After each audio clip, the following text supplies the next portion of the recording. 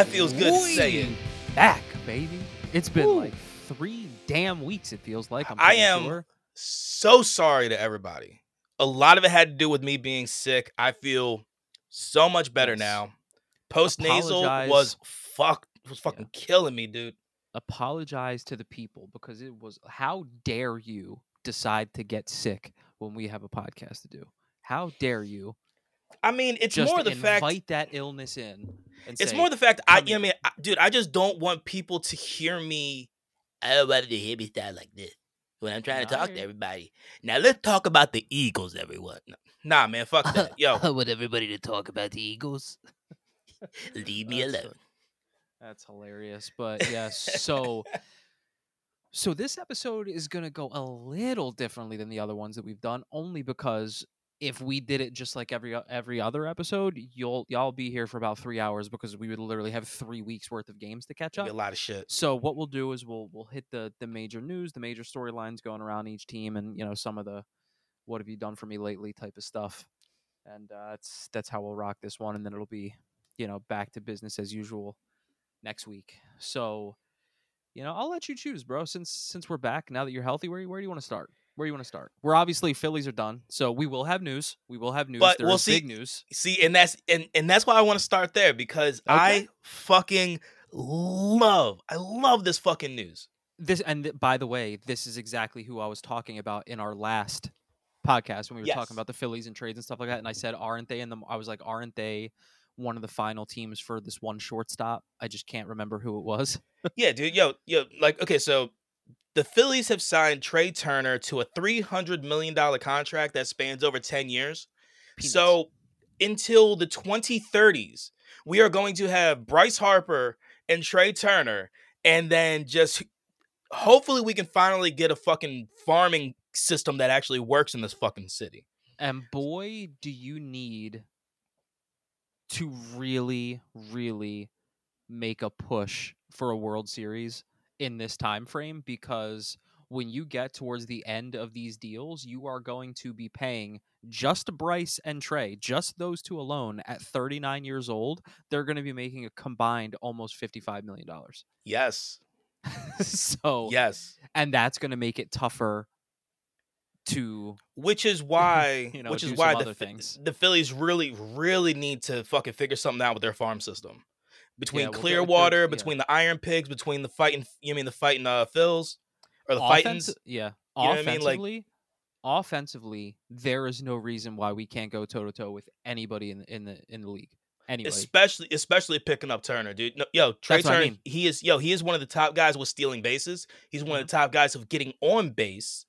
Like, so, like, having him on top of the fact of having, like Real Muto, who is just a fucking runner, and going ahead and having, obviously, Bryce is going to be, Bryce should be good, probably close to like the All-Star break, type of deal, because he did get the Tommy John surgery. We did miss that during our little mini break, that we had for the podcast.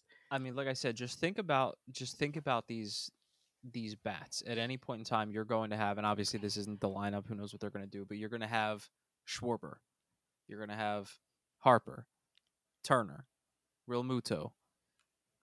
Hoskins is going to be better. Castellanos.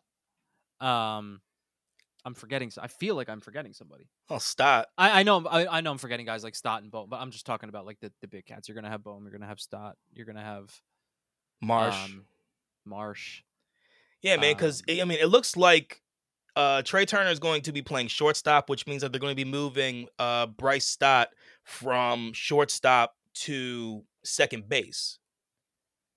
So, because I'm pretty sure we don't have Segura this season coming up. So, with this pickup, that looks, Stott is a great versatile player, especially on the infield. Dude, you need guys like that.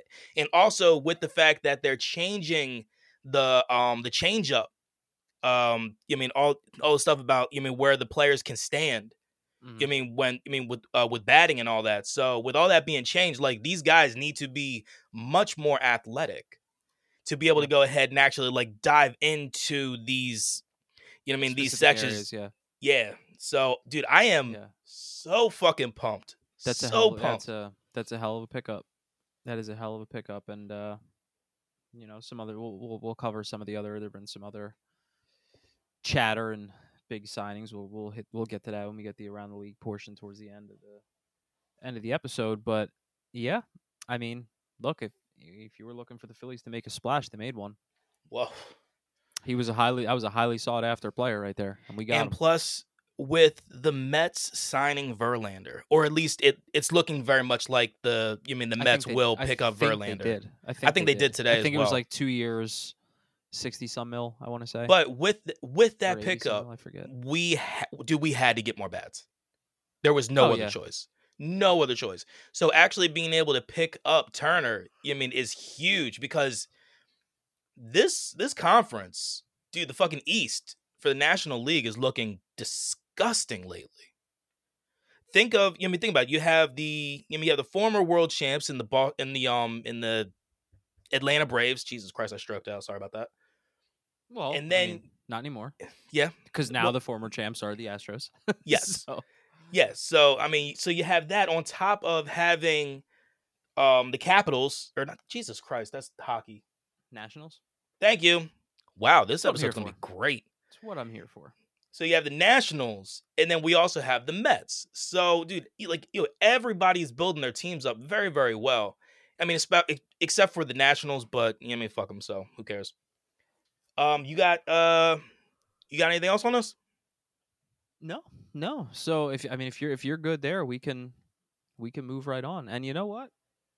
Why don't we just go with your area a little top heavy? We started with the Phillies. Why don't we hit the gridiron right away? All right, we can do that. That last game against the Titans did a lot to help, I guess, rid Philadelphia fans of the taste they had in their mouth after the previous 2 wins. I'm glad that they were wins, but they were ugly wins against the Colts and the Packers. Yes. The Colts and the Packers were just like any other games that we've had this season, where it seems like we had not been able to put together an entire game's worth of effort. It's either we load up in the first half and let teams squeak back in the second half, or because there's no reason that Packers game, with how it started, should have ended up that close, and there's no reason that Colts game should have been anywhere near in the realm of a 1-point game, especially not with us having to take the lead literally at the end of the game. Yeah, I will say this though. When some of the biggest problems that I saw with that Eagles-Titans game was the offensive line. In the first half of the game, the offensive line cost the Eagles about 60 yards, I believe, of offense. Yeah. And on top, dude, it was literally everyone. Mailata had dude, he had some. Landon Dickerson had some. You had, I think Lane was the only one that didn't get fucking called for one. Yeah, tons of penalties. Tons. Just so many not very fault. Dude, it was stupid penalties when you're home. When you're playing at home. Why the hell would you have false starts at home? If you were to tell me, because I'm pretty sure before the midway point of the third quarter, I believe we had already had 10 penalties for about 90 yards. If you would have told me before that game that before the third quarter was even over, that we'd have 10 penalties for about 90 yards, I don't know that I'd be as confident that we'd have had the final score that we had. Yeah, dude. And so but luckily for us, Ryan Tannehill's on the other side. The way that the game looked with some of the stats, it looks completely topsy-turvy when it comes down to the fact of the score. So some of the things that I want to just touch on, because I'm gonna hit the bad before I hit the good. So I think that was easily the worst game the offensive line had penalty-wise all season. Hands down. I don't even think there's a relatively close second. If you're just talking about just the offensive line. Just the offensive line is what I'm talking about. Well, look, I'm putting tight ends in there too, because we had some issues with that. Yeah. We had that play towards an illegal shift, because it was a run play going to the opposite side. You had 2 wide receivers that were sitting there stacked, right? You had Devonta Smith and AJ Brown. They were sitting stacked. Jalen called the audible, and those guys technically didn't have to move, because the play was a run play going the other way. So those guys didn't have to move at all. But AJ shifted, And then Smith also, moved farther down and shifted, and neither one of them got set for a second because the clock was running down. They were down like 1 second, and they put the ball off. So, and it was a great play as well because, dude, it was a great run by Sanders. But the biggest issue was the fact that those two didn't get set, but they didn't have time to get set. They should have never moved. Yeah. It was just one of those things, just, look, as somebody who's an experienced high school wide receiver like myself, absolutely drives me nuts. Yeah. Wes is like, yo, bro, check tape. You want check tape? You ain't gonna find no tape of me because there is none that exists. Wes is that motherfucker sitting at the end of the fucking bar dude, drinking, talking about how he rocked it in high school. Yo, no, dude, I wasn't. I had one highlight, and that was it. Wait, what did you play? Actually, so for varsity, I was mainly special teams, but for JV, I was mainly D-back. Okay.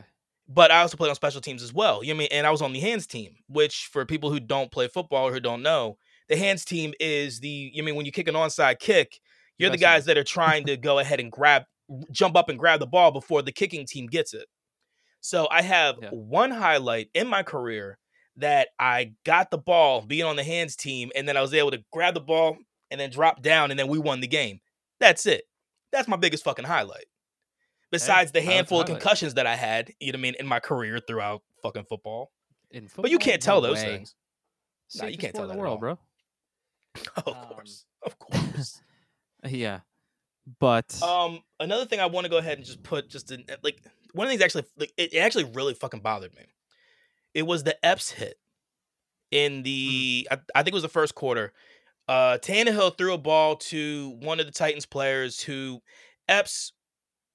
It was absolutely unneeded and unacceptable.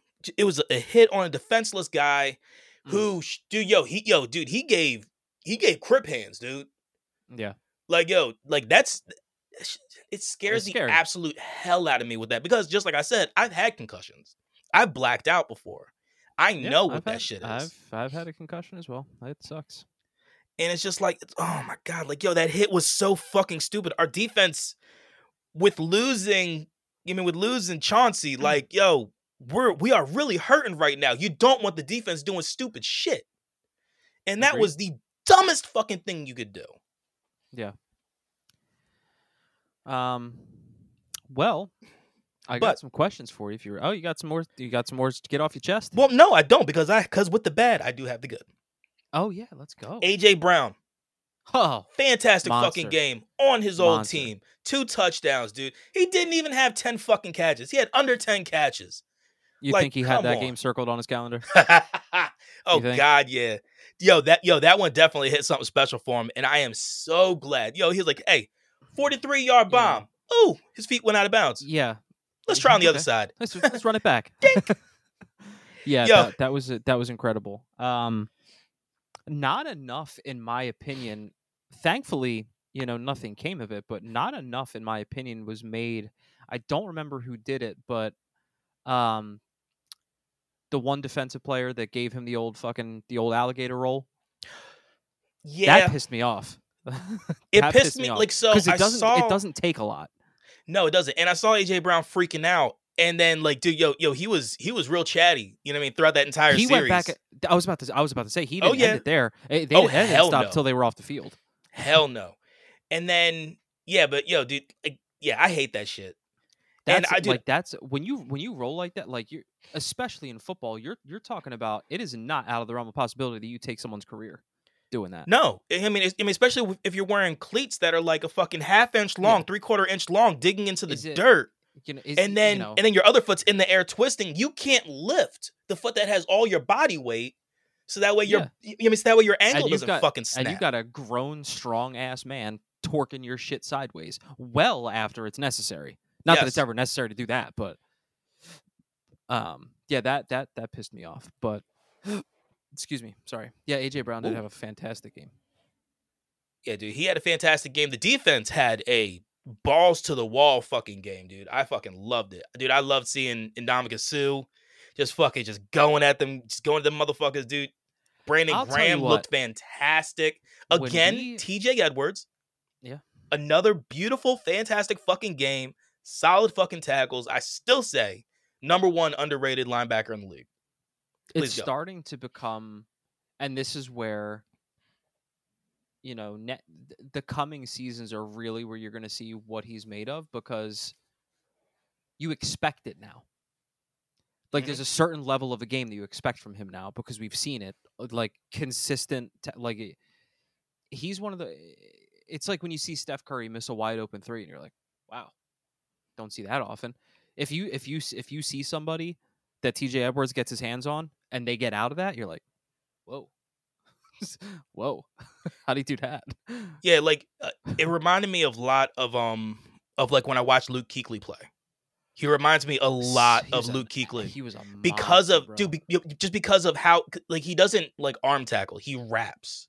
He raps and he drives. Injury fucked that man up. Yeah, that one hurts a lot. For you. The fact that the fact that he yeah, man. Oh, dude, with the way they're playing right now, let's go draft picks. All right, what questions you got for me, man? Well, so some of the questions. Okay, so number one, I'm gonna bring up. I'm gonna add a question, because you brought up the loss of Gardner. Speak a little bit about Blankenship, because he came right in, and bro, hit the first game he came in. He had a takeaway. He had a pick the first game in. The very first play that he came in after Gardner Johnson went out. The Packers game, right? Yes, and he went out with a lacerated kidney, which right now he is on the IR, which means that we can't get him back for 4 weeks, no matter what. Which, look, that's one of those things that he can take anywhere from like 2 to like 10 weeks, is what I've been hearing, to go ahead and recover. You knew it was something, like, just by watching the replay, you knew it was something bad, because it looked like nothing. Yes, it looked like nothing. It looked like worst case scenario, he's got maybe like a little hip pointer or something like that, because he hit from the side. I was like, maybe like a busted rib or something like that at most. Yeah, man, I was thinking maybe like a hairline fracture on something, to where it's just basically just a pain management deal. But when I saw lacerated kidney, I was like, geez, okay. Yeah, dude, and that's fucking heavy, dude. That's hard. That's some difficult shit. And like I said, because all you can do with that is just sit. You just gotta wait. But yeah, speak a little bit on what you thought from Blankenship, and whether or not you think he can hold the fort well enough until we get Gardner Johnson back, or if you think that that's something that teams are going to and should try to attack. Okay, so I'm going to answer your question in a certain way. So with Blankenship, you're talking about you're talking about the back end of the defense. You're talking about both corners and the safety. Yeah. With most of the type of coverage that we are currently playing, he's doing everything he needs to do, because he essentially needs to cover a quarter or like the back half of the field. He's not letting anybody behind him. So as a safety, and especially as somebody who isn't a starter, if you're not letting anybody behind you when how fast these guys are, you're already it's a good sign. Stepping up. And that's number one. Number two, with the way that these teams are going to be playing against us, he is going to have to really show what his coverage skills are. You're talking about the Giants. When we play against the Giants, dude, we're going to be going 8 in the box, or 7 in the box, dude. Because of Saquon, we're going to tell Daniel Jones, beat us with your arm. And when because look, when you have those types of situations, like, dude, you have to stack the box against somebody like Saquon, because we were able to do that against Derrick Henry, and Derrick Henry is a much more powerful back. Not necessarily agile and versatile as Saquon, because Saquon has Marshawn Lynch. He's Marshawn Lynch. Well, Marshawn Lynch had some elusivity to him too, though. He very much did. But with Saquon, he's much more of a kind of like breaking off the corner and being able to like really do like those like a toss, man, or a jet, or you mean like something out of the backfield, like a swing pass. So so he's one of those types of guys, very versatile, very Brian Westbrook-ish. If you want me to give everybody a good small, like very small and powerful, but yes, with that power, you know, put it this way, a hell of a combination of power and agility is what that dude has. Because he'll slip tackles yes, absolutely. easily. He can slip tackles with the best of them. But you're right. With the Giants coming up and Yeah, man. Because look, we have Giants, we have Chicago, and then we have Dallas. okay. So so those are our next three games. So the Giants, you have to worry about Saquon. The Bears, we mainly have to worry about Justin Fields. If he's going If to he be good enough, plays, yeah, if he yeah, plays. if he And then plays, obviously and he's Dallas. another one that you're going to play the same way and say, we dare you to beat us with your arm, because Yes, we because know he he is. can beat people with his feet. Yes, and that's Easy. that was actually one of the things that really bothered me with this game against the Titans. They let Tannehill run way too much. Yeah. Way too much. And like Hassan had an issue on the left side with being able to contain. Yeah, because he was playing that. He was playing that strong side linebacker all the way on the outside with like a 3-4 defense. So so he's essentially a D end. He's an extra D end on the outside. Can I tell you what pisses me off about football so much? It only pisses me off when it's our team, because if it happens anywhere else, it doesn't really affect me that much. But Please. do I like when opposing quarterbacks are able to scramble on us? No, who does? But what makes me irate I know is where this is when you going. let horrendous runners that look like wounded old gazelles go up. Like if I see Tom I Brady think you're giving. pick up 18 yards, or Peyton Manning, Tannehill's not on that level. I'm not going to dog him like that. He's not that. But I'm saying, like, you let fucking If like look, if dude, you I let a remember guy that one can time, run like Trent Dilfer get a bro. fucking first down on his feet, come on. I remember watching Peyton Manning pick up 25 with his feet one time, and I wanted to shoot myself in the fucking face because it was so ugly. It looked like he hadn't ran. Like, it looked like he hadn't ran in 30 years.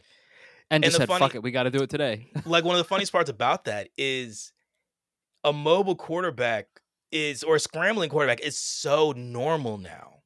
It Yeah, is so normal like with the it is Justin Fields, the Murrays, like the like the even Jacksons of the and world. like you'd think it wouldn't piss me off so much because it makes sense. Like when you see a guy like a Brady or a Manning, or I'm trying to think of other guys, or in his later years, Big Ben when he was fucking big broken and shit like that. Like when you see them pick up like a random 20-yard run, it's like you almost kind of expect it, because who's going to think that you're going to do that? Yeah. You know what I mean? Versus, Lamar Jackson picks up like a 30-yard run. First of all, it's poetry in motion when you watch that motherfucker scramble. So, That is there's true. there's a difference. There's a difference. Like if I'd be pissed if we're playing the Ravens and Lamar has one of his 60-yard scrambles for a TD. I'm gonna be pissed, but I'm also gonna go, damn, that was fucking sick to watch, because chances are he broke 19 tackles on the way in there. Yeah. So, but yeah, that shit pisses me off. But anyway, next question. Let's stick with the quarterbacks here. And I'm bringing this up because I know you're going to give me an objective answer. Do you think that Jalen Hurts has put himself in a position to where the MVP is his to lose at this point? He's, I believe, 20-3 if you're not counting TDs to interceptions. If you're not counting the ones he's picked up with his legs, I think he's got like 29 total, I want to say. Okay. Because I think he's picked up 9 with his feet. So with this conversation, I'm actually going to look this up because I want to make no, sure that's I'm not fine. lying to you. No, I'll start going. So with this conversation, I was listening to Greg Olson talk about this when he was calling the game, and he was saying that Jalen is very reminiscent um of the one season, the MVP season that Cam Newton had during the Super Bowl 50 year. Didn't y'all have like a ridiculous? Did y'all go undefeated that year? No, we went 15. Y'all had a ridiculous record, right? Yeah, it was like 15-1 If you're and saying 15, 14 it and had to be 2. 15. Number Okay, yeah, dude, yeah, we're the number one team, number one seed, and yeah, And dude, he was picking up TD with his legs left and shit right. shit the bed in the fucking Super Bowl, but that's besides the point. Look, if you're gonna shit the bed somewhere, at least you can say you fucking shit your bed in the Super Bowl. Like, there's a lot of teams and quarterbacks that shit the bed fucking. Yeah, I'm just mad well that they before. gave, that Peyton got his last fucking Super Bowl off of him, really. But anyway, continue. So listening to Greg Olson talk about how he's very much a Cam Newton-esque quarterback, at least in that particular season, it makes a lot of sense because of the fact of how dangerous he is with his legs, and you cannot contain this guy. You can't contain him because even if he rolls outside, either to the left or the right, even on his offside, he can still throw a ball opposite end of the field and still have accuracy. Yeah. When you have a guy like that and having a season that he's having, which is also very reminiscent of the whatever and 2 that fucking Nick Foles fucking put together. You know what I mean? You mean during that whole fucking Super Bowl run? I think it was like 11-2 or something. What really surprised me, and I think surprised a lot of people, is you don't expect the growth in the accuracy and just the arm talent in general in one off season. It has been night and day because there's never been a knock on him for his leadership. There's never been a knock on him for his ability to create plays with his legs. It was always, what can you do from the pocket? Can you throw accurate passes? Do you have arm strength? And initially it was like, at the same time, I will also go ahead and say last year we didn't have the right weapons. Agreed. Think about sometimes it takes somebody to unlock that. I mean, even right now without Dallas Goedert, you know what I'm saying, dude? We're going to miss in Dallas for at least another 2 weeks. Dallas Goedert probably won't be coming back until exactly the Dallas game. So without him, you have guys like Pascal is stepping up. You know what I mean? The Stoll, the one tight end, number 89, he's stepping up fucking huge. Like, dude, he's doing great things. And then obviously with AJ Brown, you're like, dude, you're putting the right pieces of the puzzle together. And plus, on top of the fact, you have offensive linemen who have not let a sack up in fucking 2.5 years. You know what I'm saying? And that's Lane Johnson. So, definitely the best we have the best right side of the fucking offensive line in the entire fucking NFL.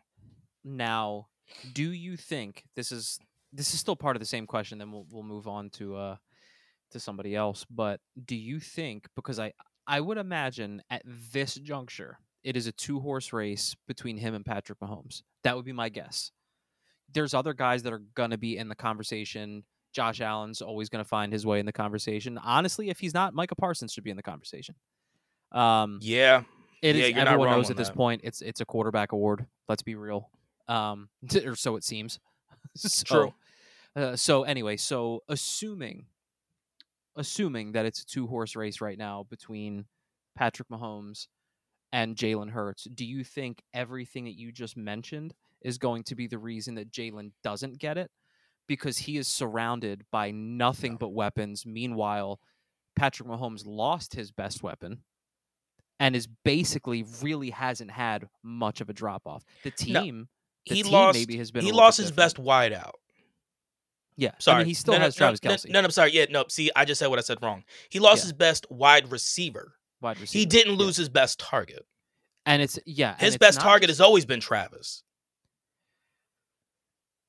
Yeah, dude, his I feel like his surest target is always Travis, but there was no look at what Tyreek's doing in Miami right now. There is no one that you can literally just take your drop back, chuck one up way downfield, and know that he's gonna fucking go find that fucking thing. Not that he's gonna be jumping for contested balls like AJ Brown or back in the day like Megatron or anything like that, but he's probably gonna beat somebody by fucking 10 yards. Like I said, is he still on record to have like one of the most ridiculous wide receiver seasons ever right now with Miami? He's putting up ridiculous numbers. Yeah, I ridiculous think he might be. numbers.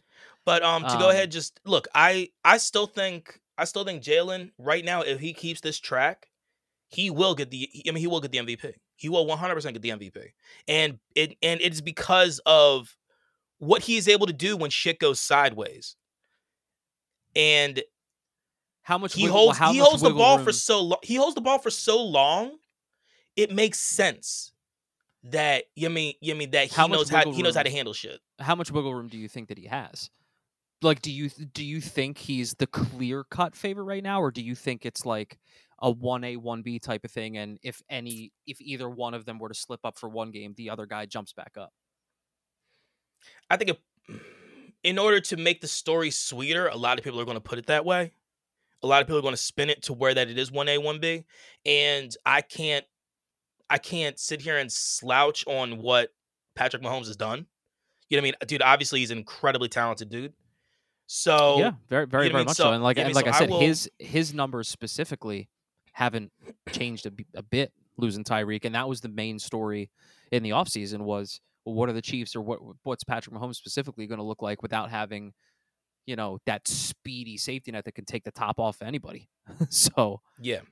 and nothing has changed. Nah, but So, I still sit here and say that it's Jalen. I still think that I it's mean, Jalen. I Dude, agree. I agree that if it is 1 and 2, 1A, 1B, whatever it is right now, in my Jalen's opinion, it's 1A. Jalen Hurts, and that's not some homer shit. He's on the best team with the best record, and he has the numbers that show that he's helping add to that. If we were 11-1, but he was 18 picks and 8 interceptions or something like that, maybe we'd have a different argument. But he's got 29 total touchdowns and 3 interceptions.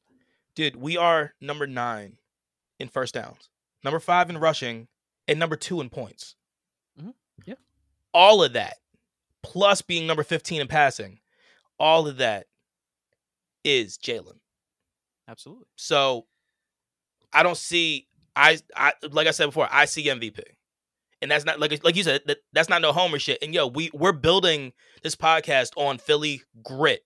We're talking the real shit. If we see that something's wrong, we're going to say it's wrong. Oh yeah, But absolutely. ain't nothing wrong with some Absolutely. Jalen Hurts. Like we're not sitting here right now saying that Jalen's running away with it because he's not. He's not No, running away with it. But I absolutely just not. firmly believe that he's in the lead, and hopefully it stays that way. So why don't we move on? Why don't you tell me who we talk about next? I'll let you pick. Ooh. So how about we talk about the team that just got a win after having a horrible fucking losing streak. So we're gonna jump on the ice. All right, fuck me. Let's do it. Now, like I said, they did just get that win off of actually the fucking champs, man. They got it off the Avalanche.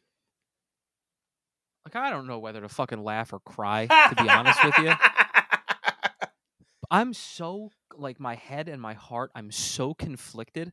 Because like I said, I found out right when the season started, as far as my heart goes, I'm incapable of rooting against the Flyers, even though my brain knows that's the best thing for them, is for them to not have a great year, get a great draft pick, have a chance. It's a deep ass draft. So even if you don't get Connor Bedard, you're getting a great player that will help your team.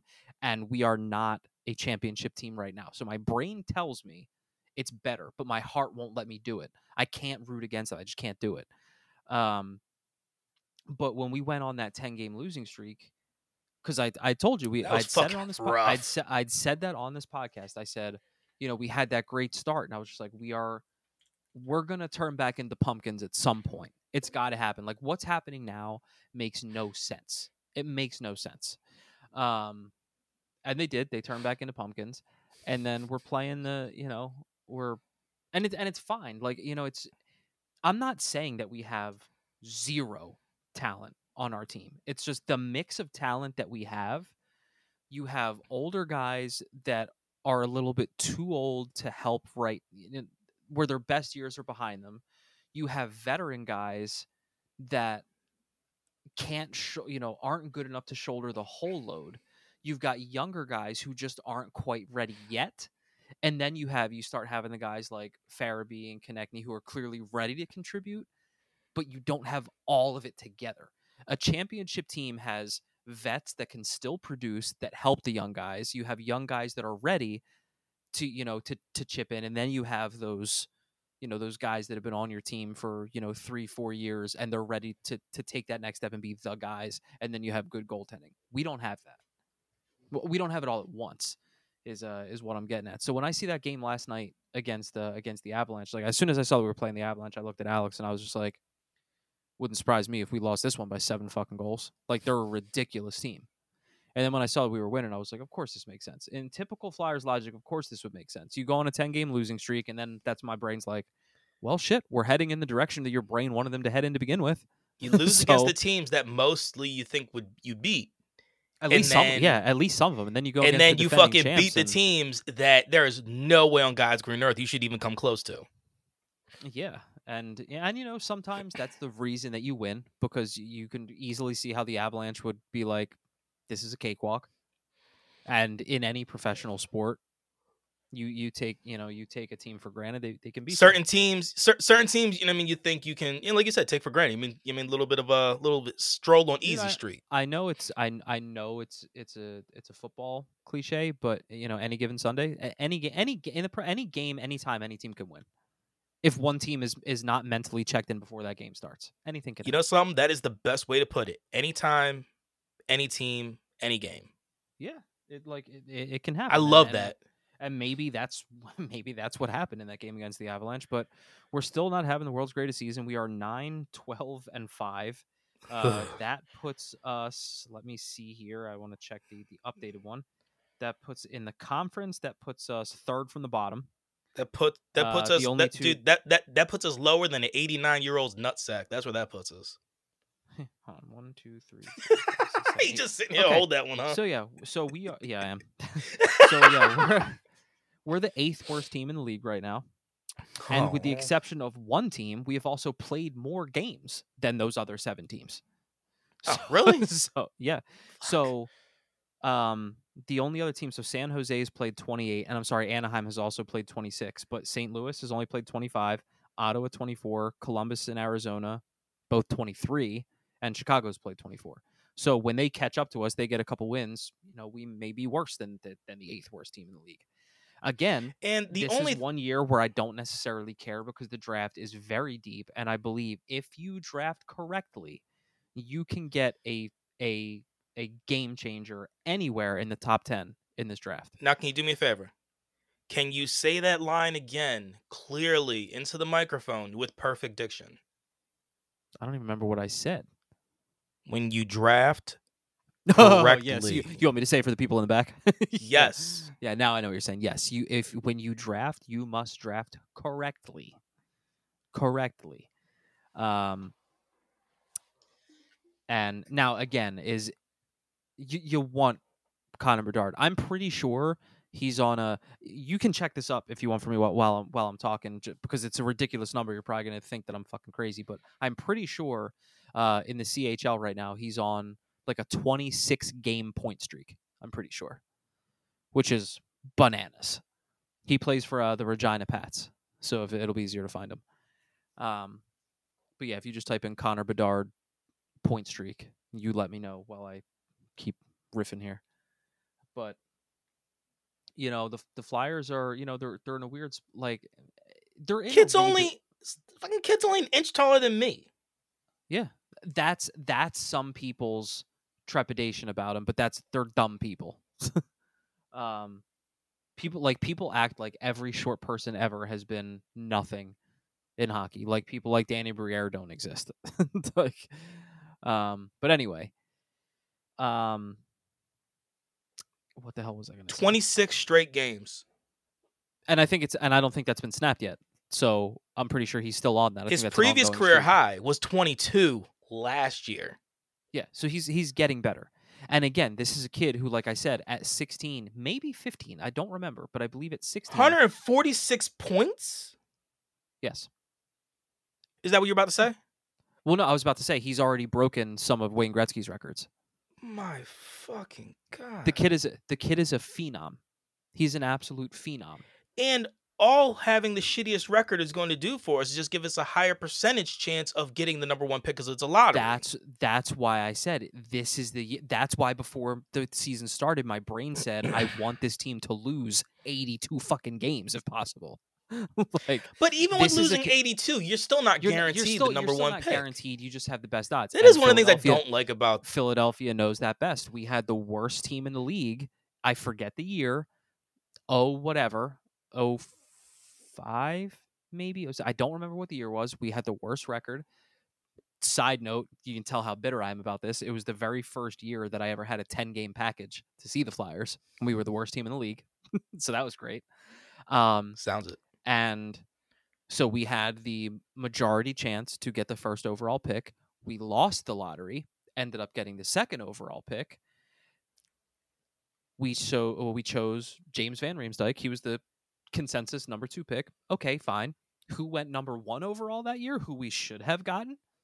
Patrick Kane. There's a hell of a drop off between Patrick Kane and James Van Riemsdyk. There really is. In a vacuum, really James Van Riemsdyk on his own, you're not mad to have him as a player. When you have a choice between Patrick Kane and James Van Riemsdyk, you want to burn the house down. Like that's how it goes. So could that theoretically happen again? Yes, it could. You just hope to God that it wouldn't. And Connor Bedard is one of those players that does not come around often. This is a McDavid. This is a Crosby. This is an Ovechkin. This is a franchise changing player, barring injury, for the next 15 years. This is a guy that it's a league changing player.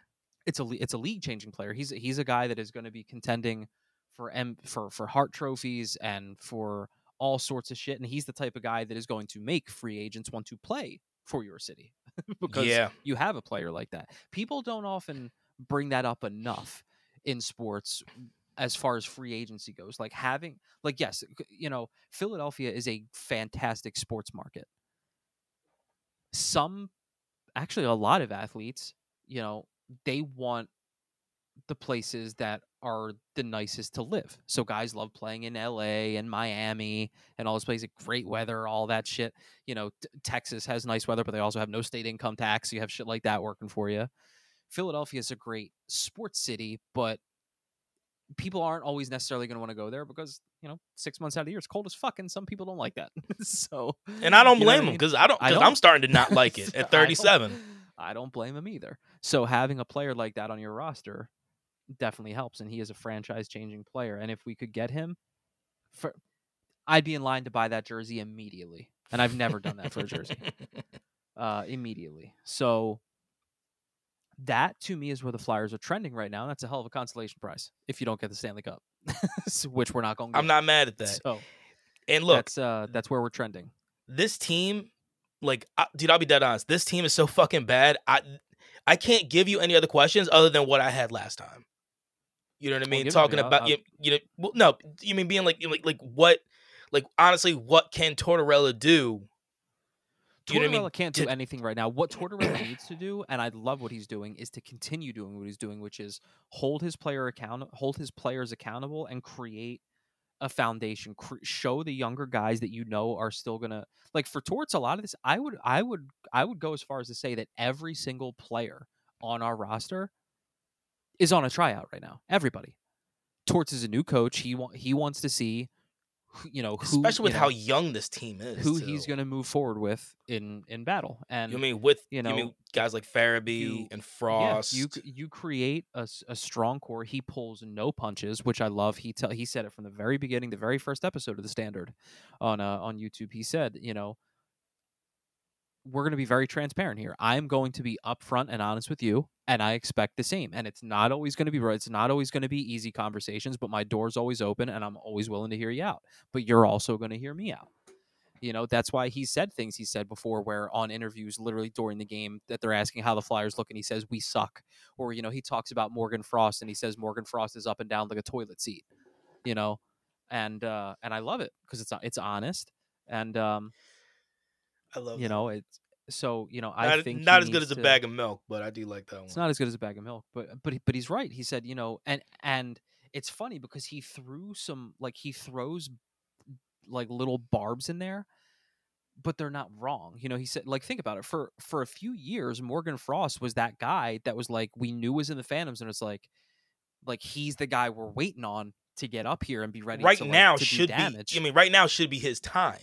Yeah, to finally, you've had a few training camps now, and you've been, you had a couple years where you were half with us, half with the Phantoms and stuff like that. And he said, he legit said Morgan Frost is like a toilet seat. He's up and down. You see him coming, he's coming, and then he has a dip, and then he comes, and then he has a dip, and he's and then he throws this little barb. He says, hopefully you see it just steadily track upwards, because, and this is exactly how I phrase it, he says, because he's supposed to be a skilled guy. So he didn't say he is a skilled guy. He said, I want you to trend upwards because you're supposed to be that guy. But then right away, right after, he says, and you can see that it's there. Like, you can see that he's got the tools to consistently be that. He just hasn't figured out how to unlock that yet. Fuck. But the second I heard him say, he's up and first down and like foremost, a toilet that fucking hurt. Now, that hurt me. Yeah. I've never been a skilled guy in anything that I do. I can guarantee you that in my life. Jesus Christ. Like, can you imagine?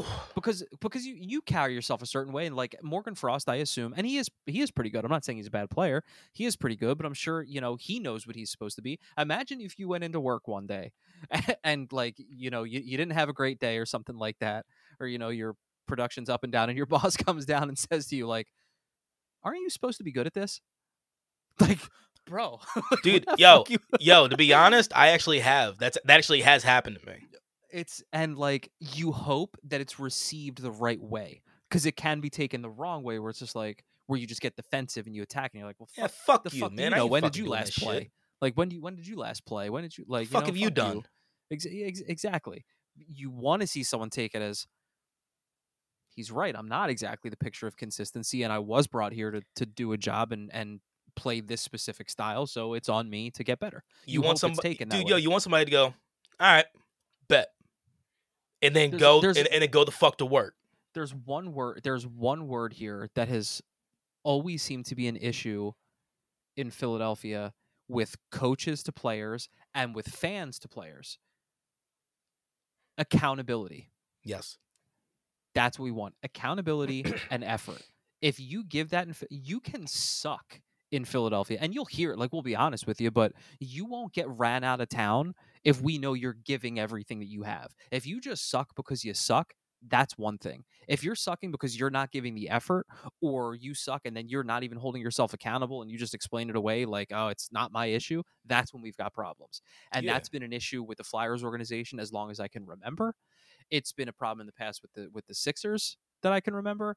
The Eagles, you'd be a little bit more well-versed to bring that up than I would, as far as like, Eagles are, it is very, very few the ones that show the ego and can't back it up, because we pounce.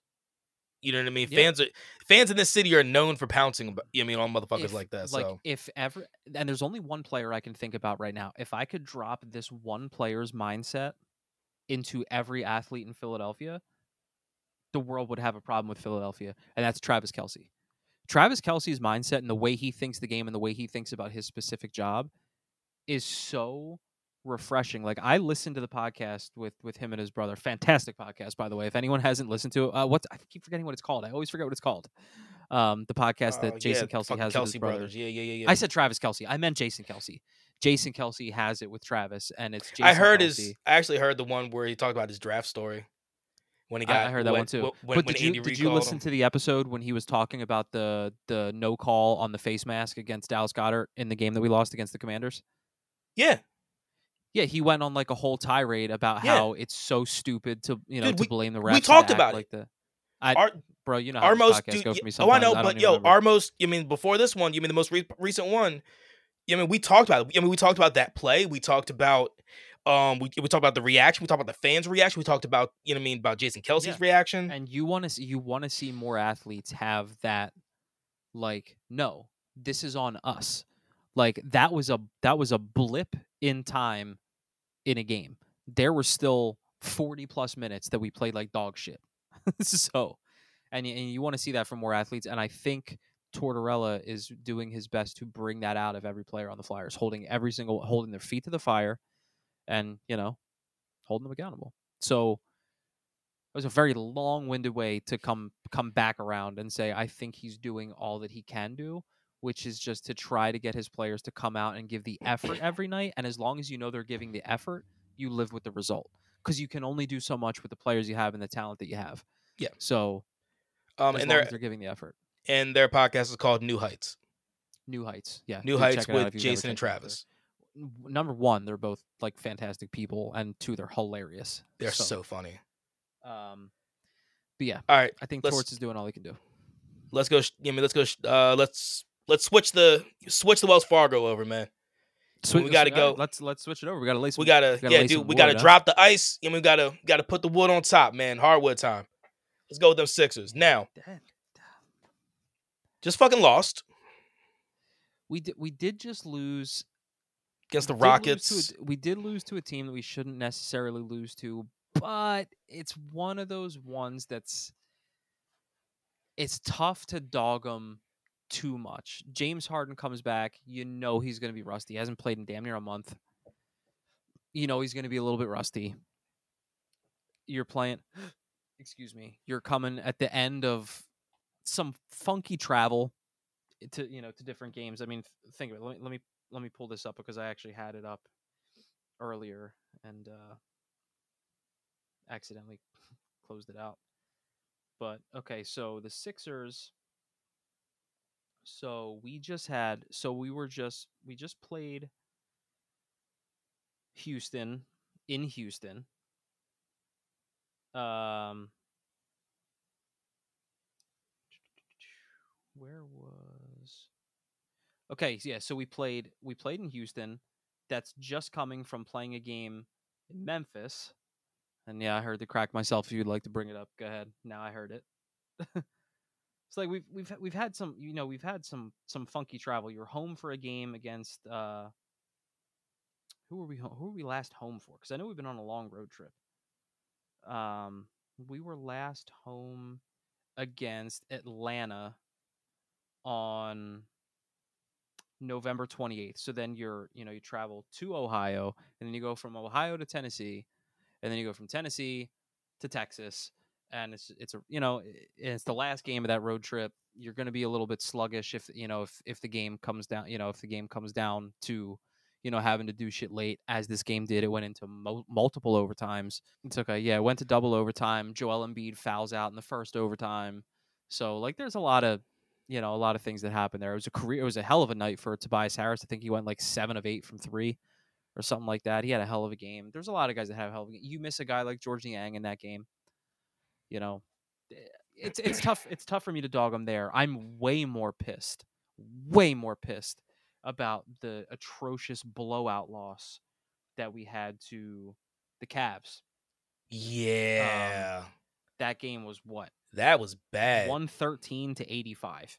That's fucking horrible. And I was flipping out at the television, as I often do when I watch these games. Alex was right next to me, and I watched, and this drives me fucking nuts because I watched this shit happen with Brett Brown, and now I'm watching it happen with Doc Rivers, and it's driving me fucking nuts. We are winning the game 9-2.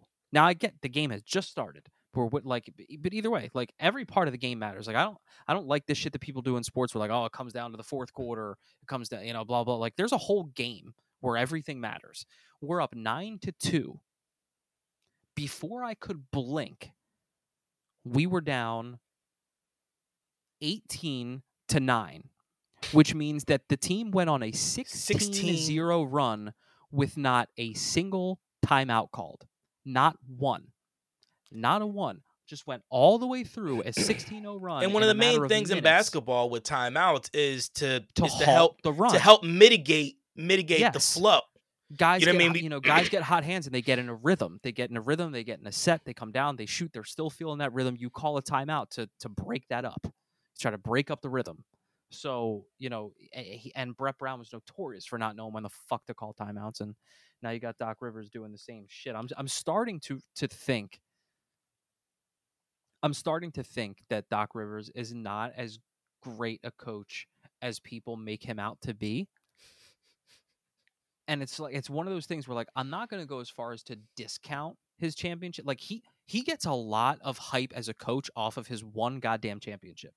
His one fucking championship with the Celtics. And let's look at that fucking roster. In their prime, Kevin Garnett, Ray Allen, Rajon Rondo, and Paul Pierce. There's a lot of coaches that can win a championship with those four guys. So, again, I'm not going to go as far as to discount and say he has nothing to do with it. Jesus Christ. But it's just it's crazy.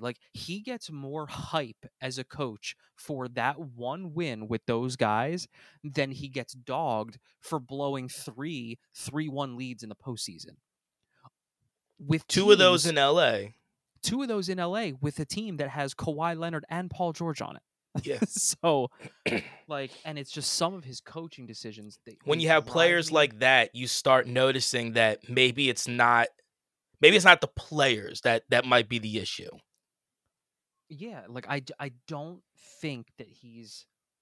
I really don't think he's a very good coach. And obviously, he lets his emotions get the best of him, because even if you're like, trace it back to to this previous season. If you want to say he's right, fine.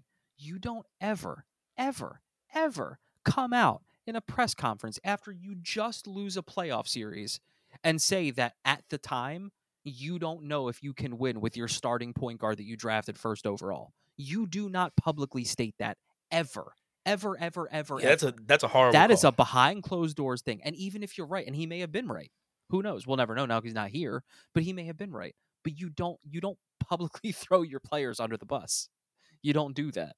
Like there's I know I preach like accountability and shit like that. There's a way to do that without like publicly humiliating one of your best players. Yeah, when you do something like that, that's not holding somebody accountable. When you outwardly put their head on the fucking guillotine block, that is not holding somebody accountable. That's being an asshole. Like That's what that is. even if you think the answer is no, there's one answer to that question is yes. Of course, I think we can win with him. Like I wouldn't have him on the court if I didn't think we could win with him. He gave us our best possible. He was one of the pieces to give us our best chance of winning. Like So this is how you know that he is that's not all you smart. need to do.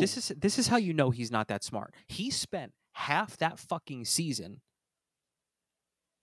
defending Ben when he had no business defending Ben, when the rest of us were like clearly seeing he is hurting us at the end of games rather than helping us because he can't shoot free throws and people keep playing hack-a-Ben. And you want to keep defending like it's Ben Simmons. You expect me to keep Ben Simmons on the bench at the end of games? If he's hurting us, yes, we do. So at that time, you're defending him like crazy when the whole of Philadelphia and all of other sports media would have understood if you put him on the bench, because we can all see with our own eyes what's happening. You defend him for half a season, and then he has a bad playoff series, and he has one really bad play in that game. You don't talk about the fact that Trae Young couldn't do anything in that game because Ben had him locked up the entire game, had him in fucking shackles. Yeah. You don't talk about that shit. You don't talk about the other good plays that he's made, the rebounding, the assists, and shit like that. But you hang him out to dry on one horrific play. And it was a horrific play. But you hang him out to dry on that, and then you base this whole I don't know if we can win with him thing off of that one play. Meanwhile, you spent half a season defending the guy when you had no business doing it. So, like, I think Doc is a little fucking wackadoo. And I've been saying that I don't see him making it until Christmas. We'll see if I'm right. I've said it since the season started that, unless we had a hell of a record, I didn't see him making it to Christmas. And I'm going to hang on to that because we're sputtering out a bit again. Now, again, it's tough. Like it's tough to put blame because you got guys coming in and out of the lineup. It's tough. But yeah, the last game it wasn't great. That's a Rockets team that's young. They're not ready really to win yet, and you pretty much let them control the game for the entirety of it. So that's not a good look. Who do we got coming up next? I think we have the Lakers on Friday, the surging Lakers. I think they started the season. I don't know about surging because they're fucking losing right now 113-98 against Cleveland. Well, one, Cleveland's a good team, and two, they started the season either 2-10 or 2-12, and I'm pretty sure they just won like 9 of their last 11 or something like that. Anthony, bruh, do you want to see something or hear something fucking crazy? Hold on. Pretty sure I do. So, Anthony Davis on the Lakers. Mm-hmm. This is Anthony Davis's last 9 games. Listen to this shit. This is the most ridiculous shit you've ever heard. His last 9 games, I'm going to go points, rebounds, assists. Okay. 38, 16, and 2. 30, 18, and 2. 37, 21, and 2. 25, 15, and 4. 25, 13, and 6. 27, 12, and 1. 44, 10, and 4. 55, 17, and 1. That's bananas, bro. Fuck. So if that continues, and he's a walking fucking injury risk, so Lord knows that it might not. that's going to be a tough game on Friday because they've found their mojo. But I believe we're back home. I think. Yes. Yeah, we We are. are. So, a little home cooking can do a lot for a team, but they just need to find their footing again. They were looking good. We had won like I think 3 out of 4, 4 out of 6, something like that before this recent little skid. So, I have no doubt that, Harden's just got to get back in the groove a little bit because he was playing great before he got hurt. Yeah, he was. He was playing like the Harden that we thought we were getting when we got him from Brooklyn. Yes. With the hamstring, like before pre-hamstring injury. It's like he was playing like damn, this is the James we wanted. Now, here's my question for you. We played 16 games without Harden. Mm-hmm. We went 8-8. Mm-hmm. Is that what you expected from this team missing their number 2 guy? Is it now? Also, we also went through a little bit, to where we didn't have Embiid and Maxey. I was about to say it was a lot more. We had a game where we did not have Maxey, Embiid, Harden, or Tobias. I loved that fucking game. Yeah, that was the Brooklyn game. That was the Brooklyn game. That was the game with Brooklyn with Ben. Oh my God, it was fucking phenomenal. Beat the fucking brakes off them clowns. Loved it. Did love it. I absolutely loved it.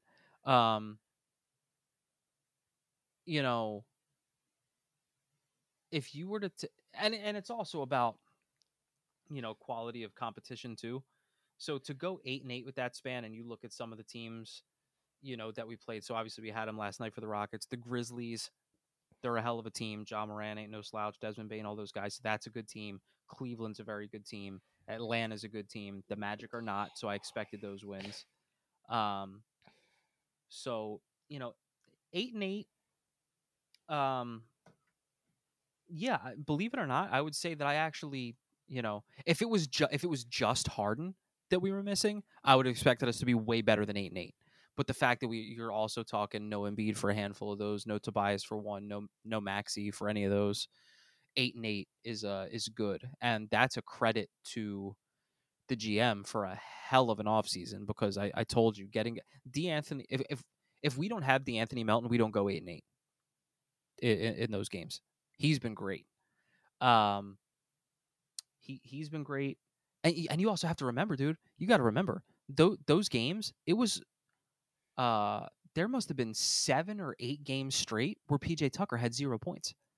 He couldn't buy a bucket, and he was a starter. So you're talking one of your 5 guys in a team that already doesn't have its 4 best players. At the same time, I will say that in that time that he did not get a bucket, he also, you mean the guy that he was going against, you know what I mean, had wasn't able to do shit. Yeah, he contributes in other ways, of course. He's a rebounder, he's a rough rider, gets all up in your shit, plays tough defense. So of course, like I'm not dogging him, but the Anthony Melton's been great, and who really deserves to have a little bit of shine, considering how much even myself dogged him last year and dog him a little bit now. Shake Milton played great in that stretch where he was counted upon to like, bro, we need you.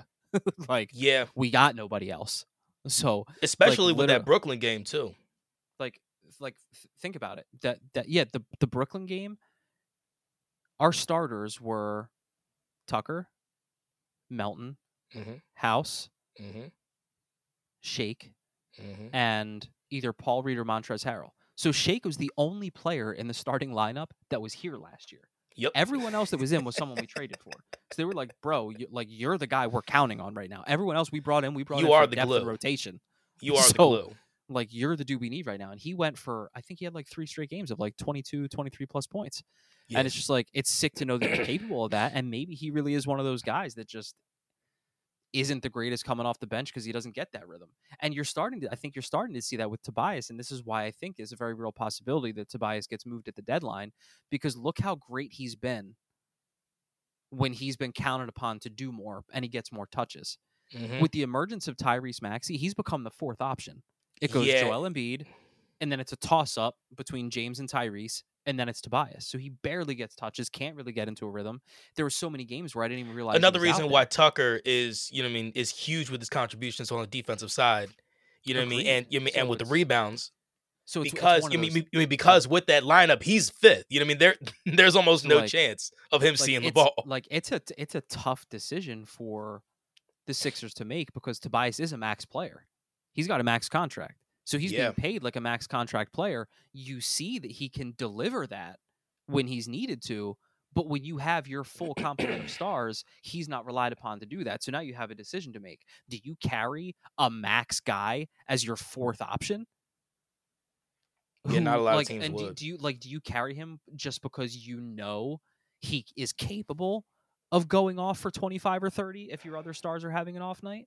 Or do you trade him knowing that you're not maximizing his talents anyway? It takes a lot of money off the books and you can get even more depth or draft picks for him. Because do you need him hanging around as a fourth option when he's only going to get enough touches to give you 10, 12 points a game? Now, see, my next question for you. I'm glad I'm not a GM. That's all I got to say. I only have 2 questions left. So my next question is, with that thought, and with the thought that Tobias would be moved, and we get either more depth for the bench or we get picks. Who would you put in the starting rotation? Because well, let's see. I mean, would it be Niang? Well, yes. You see, here's Get what I'm closer. thinking because he's he's the power forward. So, hold on, let me see something real quick. Take all the time you need. Yeah. So you know what? Yeah, it would be either Jordan Yang or you could put Trez in there just for more defense and rebounding and shit like that because he's a bigger guy. But yeah, it would be Jordan Yang. But also, in order to trade a max player, you also have to have a team that can take on a max contract. Now, there are teams that can do that. You've got teams like Oklahoma City and stuff like that that are they're always looking for people or like trying to reach the floor half the time, let alone worrying about fucking reaching the ceiling. Yeah, that's true. But yeah, you would put George or Trez. That's accounting for if all we get are picks. If you trade for someone to fill his spot, then there you go. Yeah, then it's a different story. No, I got that. But I just and like I said, it's a tough decision to make because I like Tobias, and you clearly see what he can do. But it's just like, is it worth it? It's the same thing that I say about Matisse. Matisse, it's so hard these days to be a specialist. Where the hell is oh my god? He's a defensive specialist, but he really doesn't give you much else. Now, is it worth keeping someone like that who a lot of teams really could use that defense? They really could. Do you keep him just to bring him off the bench situationally? He's young. He's a defensive stalwart, but he doesn't give you much offensively. So what do you do with that? You can get picks and stuff for him, but there are times where, you're at the end of a game. You don't really need to worry about points anymore. You just need stops, and that's where he's the best guy to put in. What do you do? No, I got you. What's your last question? All right, so my last question is from the point that everybody's going to hear this podcast until the next time we record it, which is next Tuesday. We have 3 games. We have LA, and then we have LA on Friday, Charlotte on Sunday, and then on Tuesday we have Sacramento. With those games, I want to know. Well, all right, Sacramento, I can't even put that in there because we're going to be recording when it's going on. So, but with Charlotte and LA, what do you see us doing with those 2 games? Charlotte, we should be able to win pretty handily. Now, I do know the last time we played them not long ago, they did beat us by 6, so I'm hoping that that's going to sting a little bit. They're not a great team, so we should be able to take them on. The Lakers game is going to be the iffy one because it's what Lakers team are you going to get? Because that's what it's been. If AD is playing like those numbers playing right now, that's going to be a fucking tough one because the only one capable of offsetting that is Joel Embiid. So say Anthony Davis goes off for 40, Joel goes off for 35. That's essentially a wash. Okay, you take those 2 out. Bron's going to give you like 20. Bron will give you 20. Is Harden going to be ready? As he literally just had his first game, is he going to be ready to give you 20. I don't And know make that a wash. If he can't give you 20, we'll, they got Russell Westbrook coming off the bench. He's been doing a lot better coming off the bench. So it's a tough one. If I were to go conservative, I'd say we end that 1-1. I do firmly believe that we can make that 2-0 though. I really do. But I do think it's going to come down to James Harden. The bench needs to contribute a lot more. The bench needs to contribute, and Joel and Harden, like I said, Harden's going to be the difference maker because Joe's averaging 31, so I don't expect him to have less than 30. And they're going to be physical with Anthony Davis because they know his injury history, so he's going to get banged around a little bit. So I don't know that I would count on him going for 40. If he does, it's a problem. But so I'd say 2-0 at best. But if I had to guess, I'd say 1-1. Okay. Is where I would go with that. But that'll wrap up the Philly portion, I think, won't it? Yes, that'll it will. wrap up the Philly portion. And so we are now going to take you around the world of sports, not just in our little hub of Philadelphia, and just talk about some of the goings on lately. If you want to talk about the NFL, so if you want to call it big news, some news out of it's big news for West because it's news out of Carolina.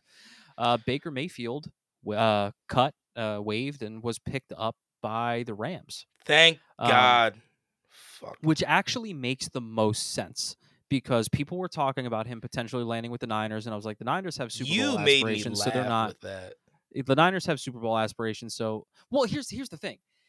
If they still had, I legitimately thought it was a possibility because the fact that they don't have Jimmy or Trey Lance. If they still at least had Trey Lance healthy, I'd say no way they take Baker. But, no Trey and no Jimmy, you got to think even as bad as Baker is, he's better than, what's his name, Brock Purdy? What the fuck his name is? You got to think he's better than him. I don't. Well, that's what's hilarious. Baker now also has to know that. Because you were legitimately just waived. Any team could take you. And a team that just lost their first and their second string quarterbacks with Super Bowl aspirations were not willing to take you because they know that you can't help them get there. The Rams make perfect sense because them motherfuckers are going the opposite direction. They're going south fast, which nobody expected because, there's that Super Bowl hangover, but nobody expected to be this bad. Yeah. Super Bowl hangovers don't normally go to that level. So yeah, you do have that. I actually have something, and this actually just broke a few hours ago. Mills Lane, the Hall of Fame boxing referee, who is one of the most famously known as the ref for the bite fight, which was between Mike Tyson and Evander Holyfield, he passed away. Oh man, at 85 years old. 85 years old. His son Terry Lane had confirmed it to ESPN. Now, so Mills Lane was best known for his pre-fight catchphrase, "Let's get it on." And then you bring the arm down and then let's fucking rock. You know what else he was known for? And I can't believe you didn't bring it up because I actually know him more for this than for him being the ref for the fight. But here's the thing. I watched boxing with my dad for years. So I'm used to seeing... I didn't watch it with my dad, but... Dude, yeah. I'm used to seeing Mills Lane as as an actual ref, not claymation. Yeah. Yes. Wes is referring to Celebrity Deathmatch, which, oh my God, could you imagine that trying to survive even for a second on the air today? No way. Wouldn't happen. No way. Too many people are too uptight. It would never happen. They had one episode, I'm pretty sure. I don't remember who she was fighting, but it was like J-Lo versus somebody else, and J-Lo killed someone with her ass. There's no way that could fly today. There's no way. I think Angelina Jolie killed someone with her lips or some shit. Yeah, dude, you had one about who could be more emo between these fucking bands and shit. It was they got so ridiculous. It was so funny and so stupid. But yeah, rest in power. Fucking Mills Lane, man. 85 years old. Agreed. Absolutely agreed. So anyway, like we said, you got the Baker news there. Not much in hockey unless you want to talk about the surprising fucking New Jersey Devils who were just on a ridiculous winning streak. No one expected them to be where they're at. They're 21-4. Right? 21-4. We're one of the only teams that beat them so far this fucking year. They're one of the only ones. Yeah. Jesus. And Boston just lost their first game at home. They were undefeated at home up until last night. Oh wow. Yeah, they're playing ridiculous too. Go figure. Like, two teams that we fucking hate the most. They're fucking killing Yeah. it. Like, the only thing we can be happy about is the fact that the Rangers suck. But yeah, not much to come out of hockey. So yeah, really, I actually think the biggest news right now might be Baker, unless you want to, because I mean, there's ongoing news. Where will OBJ end up? Yeah, it's so far it looks like it's not going to be Dallas. Apparently there was some bad taste in the mouth of Dallas after the meeting after the visit with OBJ coming over there. Which is hilarious because they were fucking sucking him off for weeks. Yeah, so I mean, it's either going to be the Giants again, or who else was going for him? Who else? The Giants would be a feel good story. The Giants. Oh God, excuse me. Jesus Christ, yeah. I just forgot how to live for a second. You really did. I mean, look, look, he's not getting picked up now, so we don't got to deal with him. You know what I mean? At least not yet. I mean, if they do take him. But why don't we move in and end this off with our hot take of the week? Why don't you give us what you got? Because we're doing so stellar. We're a combined what's the tracker here? We're 0-6 combined? Yeah, 0-6. Never mind. I'm gonna shut up. All right, so I'm gonna keep mine in with the Eagles because I've been doing so well with it. I am going to go ahead and say that against the Giants, the corners, the secondary, so corners and safeties, are going to have a combined 4 interceptions against Daniel Jones. Holy shit. That's a hot take, all right. Very much so. Hot take, all right. So I'm actually going back to the NFL as well because I've been cycling through the sports. I did basketball, I did hockey, I did football before. So going back to football here. And while I see a game that's there's a couple things here to look at. Steelers and Ravens wouldn't necessarily be a hot take at this point just because of the fact that Lamar Jackson's hurt. So you don't really know what's going to happen there. And the Steelers are absolute shit. I was looking at the Chiefs and Broncos, but I don't even have the balls to make that pick for an upset. I don't know about Mr. Limited, Mr. Quite Limited. But no, actually what I think I'm going to go with here, believe it or not, and as much as I would love it, I ain't going Texans over Cowboys, but boy, would I fucking love it. Oof, I'm going to go Jets over Bills. The Bills have shown that they have what it takes to really put up a fucking egg. Like, they've put up 3 eggs this season already. And the Jets have shown you that they can win some games that you may think that they might not win. And it's a division rival, too. And it's AFC East. Yeah, it is AFC East, and they did it already. They have done it already. They beat them 2017, and they beat them in Buffalo, didn't they? Yeah, that wasn't Buffalo. I think that might have been their first loss. I believe so as well. But I mean, you look at the Jets season. They obviously they beat teams that they should have beaten. They beat the Browns. They beat the Steelers. They beat the dog shit out of the Dolphins, 40-17. They beat up on the Packers. Obviously, you understand the Broncos win. They beat the Jets. They beat the shit out of the Bears, and they gave the Vikings all they could handle last week. That is absolutely true. So my hot take: I'm going Jets over Bills. That's a good one. First, to bring this around, man, we're coming back around. Maybe 0-3, but we're going to be 1-3 after this week's over. Please, please. Why don't this time? Why don't you tell the people where they can get at us, huh? All right, so here's where y'all can go ahead and find us. I do believe, since I don't have anything in front of me, I know our Twitter is at PhillyGrit7, and I believe we're PhillyGrit7 everywhere, right? Anywhere that you can find us. That's why I made it that easy. Yeah, man. Damn, you're so much better at this than I am. So yeah, so Instagram. We have Instagram, right? Yes, we do. Just Instagram and Twitter, right? So, yeah, still working on Insta, Twitter, and then we have our Gmail. Oh yeah, same thing. Yeah, PhillyGrit7@gmail.com. See, Absolutely. I don't know. I'll learn this outro like I learned the other one. I'll be all right. And we obviously, sicknesses aside, because that shit is going to happen, we are going to be a model of consistency moving forward as best as we can. Yes, absolutely. So yeah, we look forward to talking at y'all again. next Tuesday. We're back, baby. Let's do it. So, Scope. Stay gritty. Stay gritty, baby. Love y'all. Be good. Peace.